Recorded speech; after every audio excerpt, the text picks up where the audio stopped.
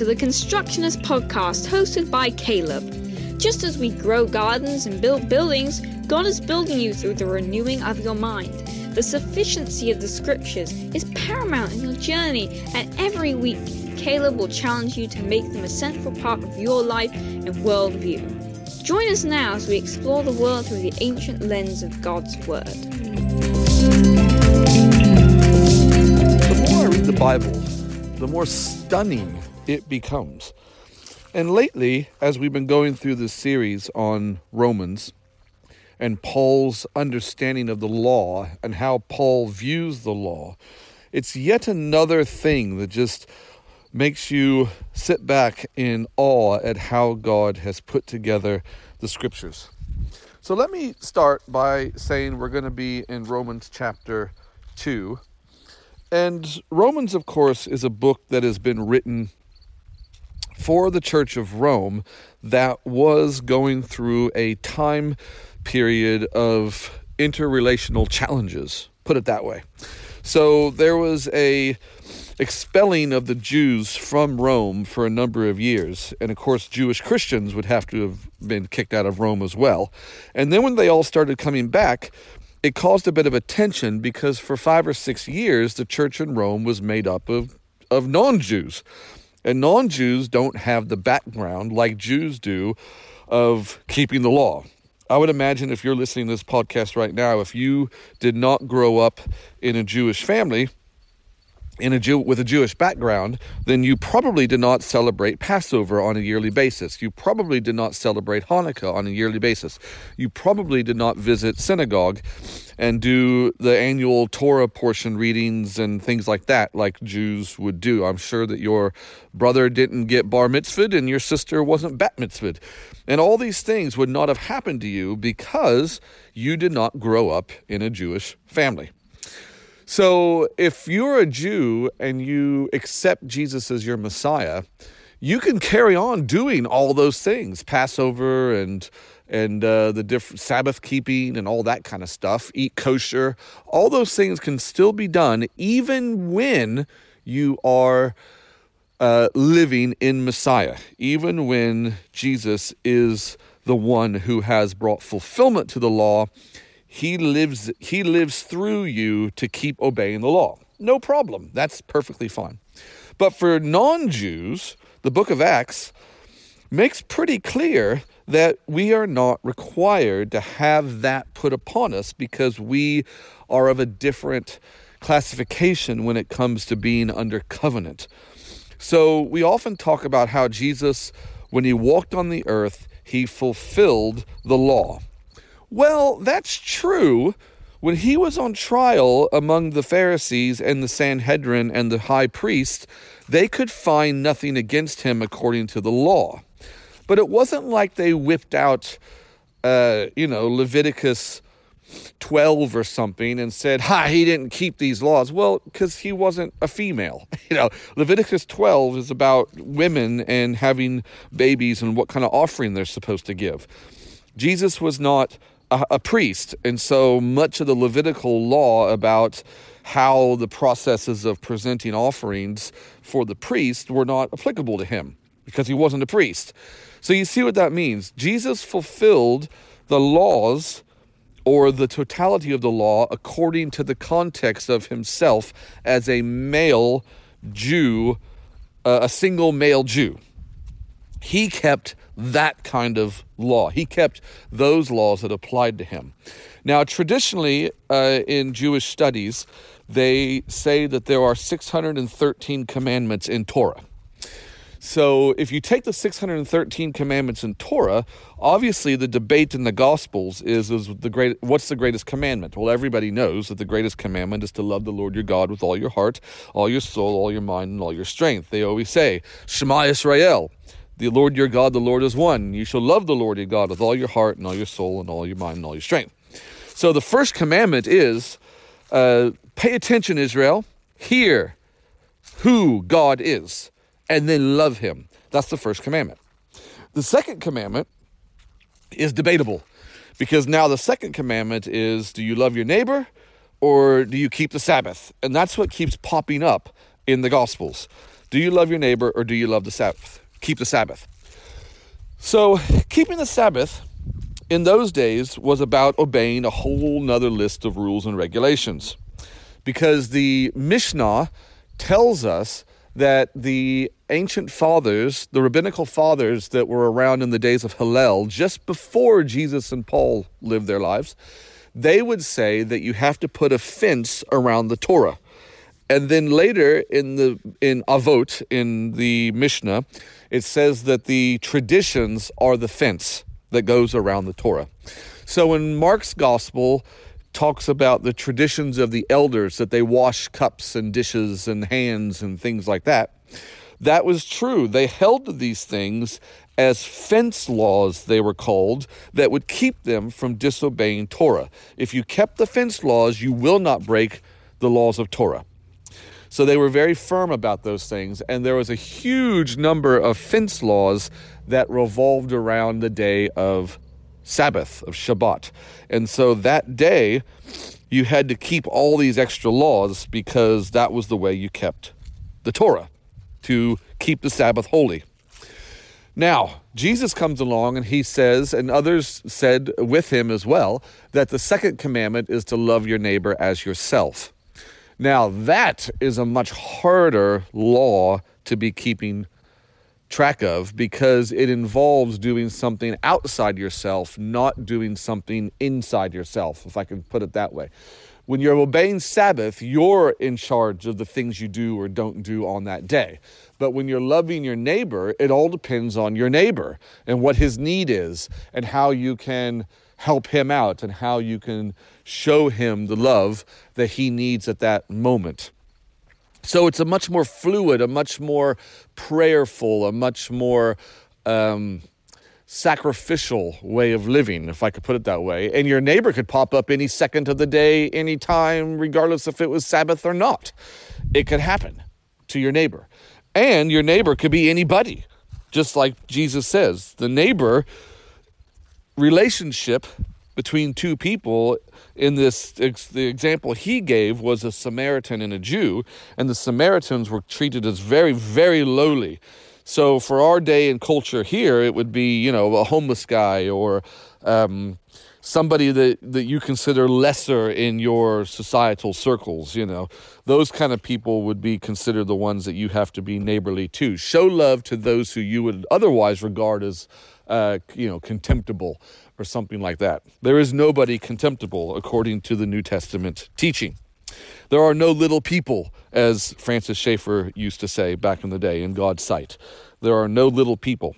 As a matter of fact, God uses the littlest people all through the Gospels to make the biggest statements about faith and obedience and things like this. So, when it comes to the law, we have to make judgment calls sometimes. Now, getting back into Romans chapter 2, verse 1, it says, "Therefore you have no excuse, O man, every one of you who judges. For in passing judgment on another, you condemn yourself, because you, the judge, practice the very same things." This is a very important verse for us today, because today, in our Western society, it's very common for people to use this phrase of "don't judge me." People don't want to be judged. They want to be left to live their life.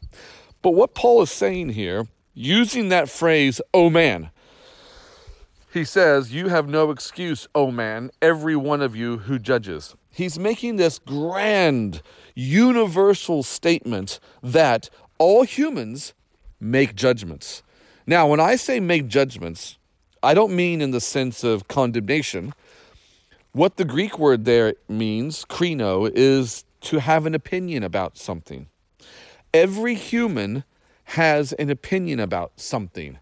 And so if you have a person that says, "don't judge me," they are automatically making a judgment about themselves that they don't want you to judge against to them.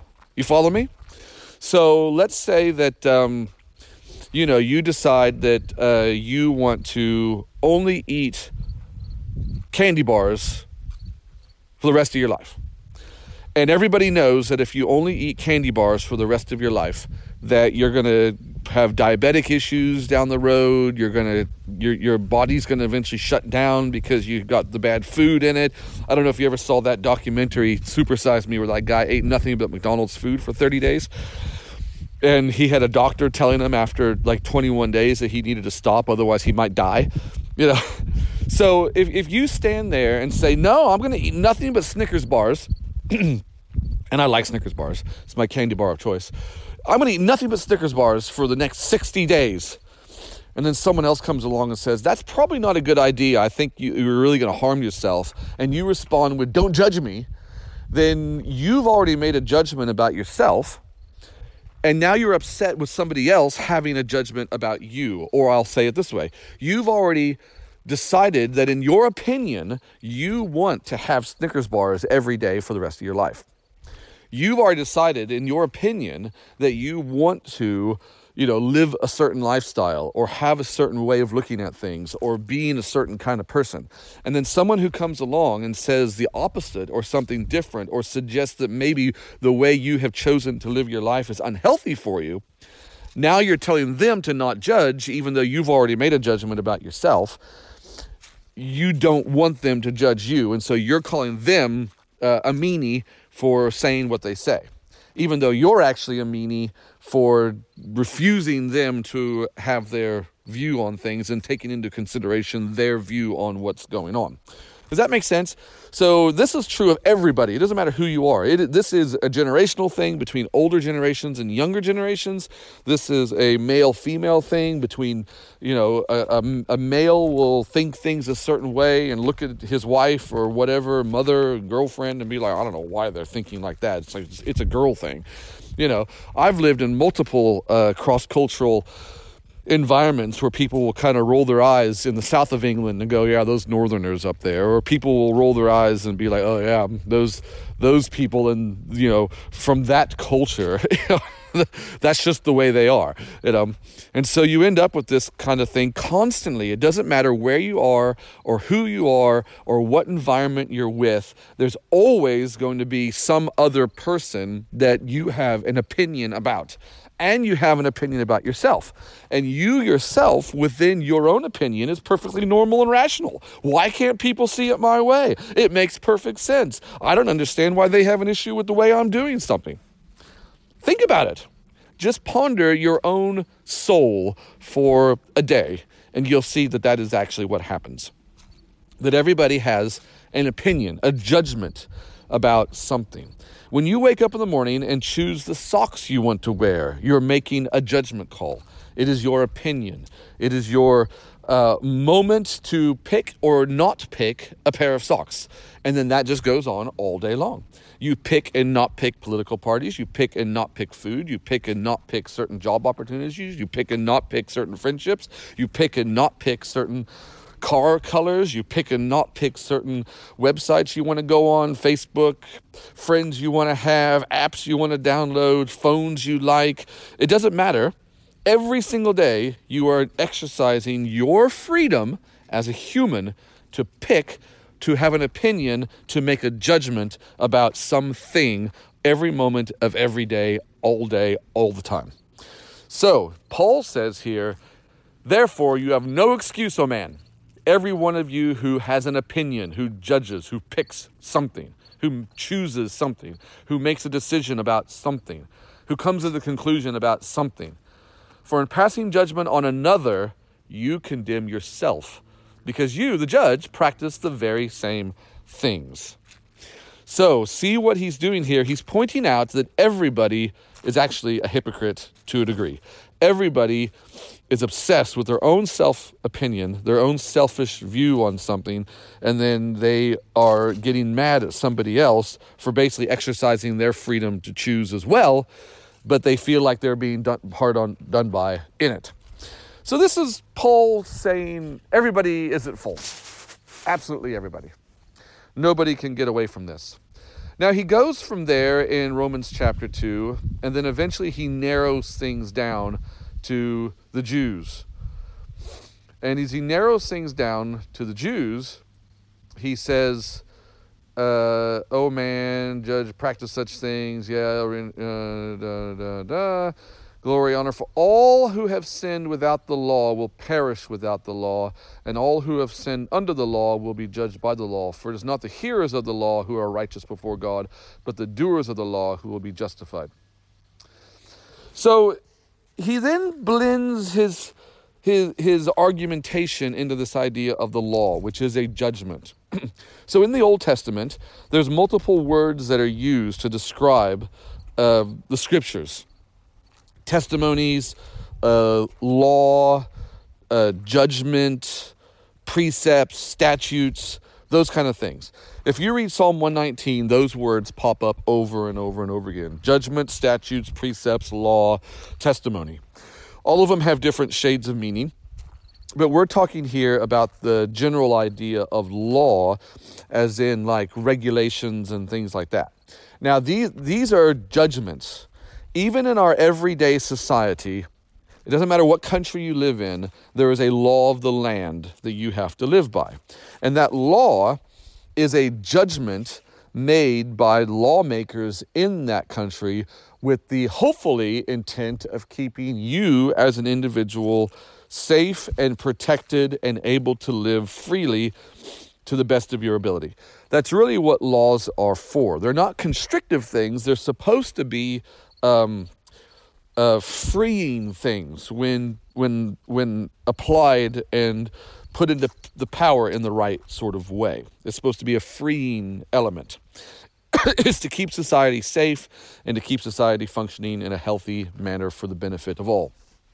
That's what laws are about. Now, obviously, there has to be some laws that are restrictive, but the restrictive laws are there to make sure that there isn't damage done to the whole society. So, it's in most countries, it's illegal to commit murder because murder is doing damage and harm to another person, and it destroys the fabric of society when there's a lot of murder going on, and then people start living in fear and unable to really be relaxed and enjoy their life because they never know when someone's going to come along and murder them. And so these kind of things that's a restrictive law to provide freedom for everybody. And so punishment has to be meted out quite quickly and things like that, or should be anyway. So law is a form of judgment call. It's a form of, in human law, it's a form of opinion. Now, when you come to God's law, that is the ultimate law, and it is ultimate opinion. So there's stratas of these things, and we've talked about this before, that you've got what happens on a natural level is reflective of what happens on a spiritual level. So just like the husband, you are the steward of your own self. So you need to make your own decisions about your diet, about your health, about your mental state, about your occupation, about where you live, about your relationships with other people, things like this. You have jurisdiction over your inner life, yourself. Outside of that, if you're married, then you have a co-relationship with another person. And so the two of you together, if you're having children, are responsible for the household. And in the biblical idea, the husband is the head of the house because he is essentially the priest, the high priest of his own home, overseeing the spiritual welfare of everybody within it. And so then you move up to other layers of authority or other layers of human responsibility. So you get up into like governmental layers where you have county or district authority, and then above that you've got state or provincial authority, and then above that you've got federal or federal authority. In America anyway, it's the Congress with the Senates and the House. But in other countries, it could be like MPs and things like that, and Houses of Parliament in England and House of Lords. And then you move up again to another level where you have countries that actually come under the jurisdiction of a larger body, like the UN or NATO or something to that effect. There's different G8 summits and things like this that exist, and different countries come under a certain amount of authority under these larger bodies. And then what do you have higher than that? Now, everything I've said to this point is all man operation, man-based. Humans are elected or appointed to all these different positions, and then they have to somehow make these decisions to keep the world running, we hope in a good way for the benefit of everybody. And so when this happens, the highest possible authority is still just some guy or woman, depending. I don't know. There is no ultimate world authority at this point. But there is talk of maybe some of that kind of thing happening. There's certainly the biblical idea of an antichrist. But we know that from the Bible that the ultimate authority is God himself. Jesus says that there is no authority except for what's given by God. So he turns to Pontius Pilate and says, you only have the authority you have because God gave it to you. Paul comes along and says that all authority is put in place by God. And so as long as the governmental authority is in agreement with God, we obey it as believers, as Christians, as people who follow the scriptures. We obey the government if it falls within the scope of God's word. But if it goes outside the scope of God's word, the example we have in scripture is that you stand firm against that aspect of the government. And so that's a whole nother topic.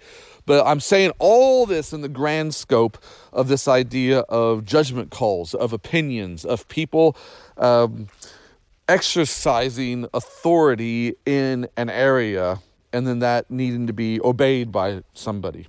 And so the whole world is subject in some way or another to authority of some way.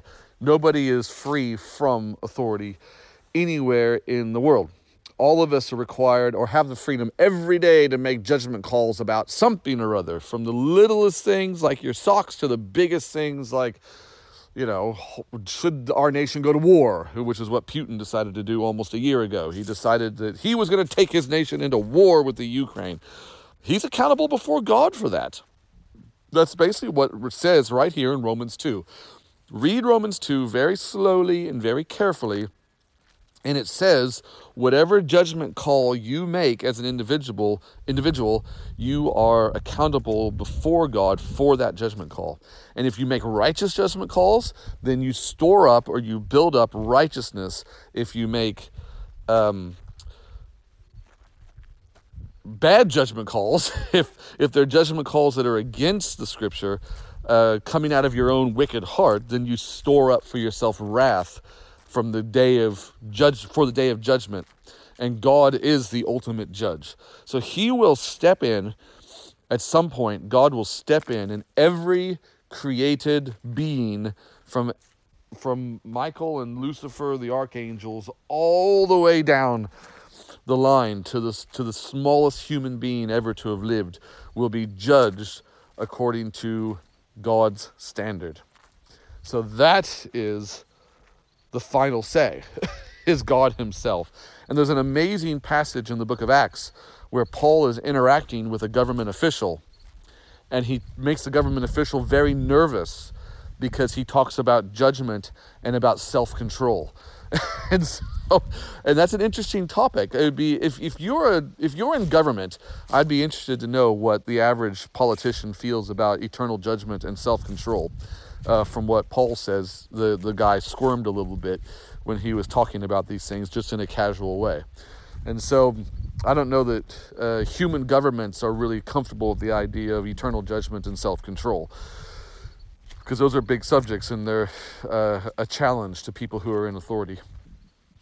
So anyway, having said all that, that's preliminary to what will happen in our next session, our next podcast, where we'll be talking about circumcision and the law, and how Paul makes a split between the law of to be circumcised is a law that is to be kept, but Paul talks about keeping the law when even a person who is not circumcised. If a person's not circumcised, they can still keep the law, which sounds like a complete and total contradiction. But the reality is that that's exactly what the Bible is saying, and that's what Paul is saying. How does that work? But he had to begin by talking about the condition of the whole human race and narrow it down to the Jews and talk about how you Jews are just as hypocritical as the whole of the Gentile race, the whole of the Gentile people, because it's built within us as humans to have the free will to make decisions, to make judgment calls, to have an opinion about something. But we always want our opinion to favor us. Even if we know it doesn't favor somebody else, we don't care. We want it to favor us. And so once we realize that and can get over that and realize that we actually are a detriment to our own self and we're not really loving everybody around us, it prepares us then for a deeper understanding of God's law, which tells us that we are able to have the letter there, but there's a spirit of the law behind it that takes a higher precedent. And so we have written law, but then we have a spirit behind the law. Every human is able to make an opinion call, a judgment call on their own. We could call that the letter, but there's a spirit behind that has to be taken into account. And that spirit will dictate whether or not something is being done in a godly way or not a godly way. And so ponder these things. Read Romans chapter 2 very slowly and very carefully and over and over and over again. It takes a while to really get your head around it, but you must do that in order for the rest of the book of Romans to really start making sense. So I'm going to leave it with you at that. That's your homework. Ponder, think deep, pray, and we'll see you next time. God bless you.